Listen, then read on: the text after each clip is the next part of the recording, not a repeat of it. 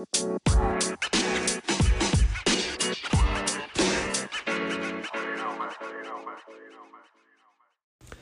and welcome to the Mammal Daily Diary on Thursday, the 21st of November 2019.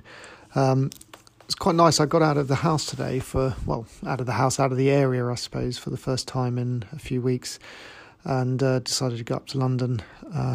Kind of wish I hadn't now, because the trains, as usual, were doing their best to make it a difficult and cumbersome journey. But once I got up to London, I actually I did some walking, and I felt really good. I walked about 5 miles today, so I'm really pleased with that. Definitely not feeling the effects of the ablation particularly, so I felt pretty good. Tomorrow is going to be 2 weeks since the ablation, and in theory that means I'm going to be able to start doing some light exercise again, which actually is really pleasing. So I've got to kind of figure out how to go about doing that. I could go out for some lights or cycling or some brisk walks, I suppose, or something like that. Just try and get the heart rate up a little bit and just see how things are. Still, I'd say I'm about sort of 95% recovered in terms of the bruising and the swelling that's around my groin area. In fact, the bruising is still quite bad, but it's not really painful.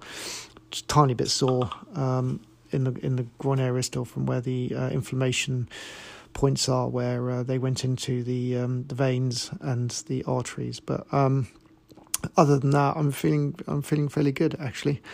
Quite positive. So looking forward to getting out at some point, either tomorrow or over the weekend, and just seeing how things go. But it's I've been kind of surprised about how hard the recovery has been, actually. Not just the physical sort of element, but so mentally I've been quite tired as well. And I just wonder whether the procedure took more out of me than I thought it might.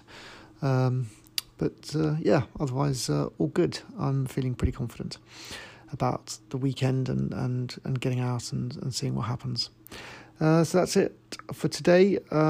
Thanks a lot for listening. If you've got any questions, then do reach out to me either on my blog at themammal.co.uk or social media at themammal, or you can use the link in the episode description and leave me a message, which I can include in a future podcast. Thanks a lot for listening, and if you are getting out, then please do stay safe on the bike, and speak to you tomorrow.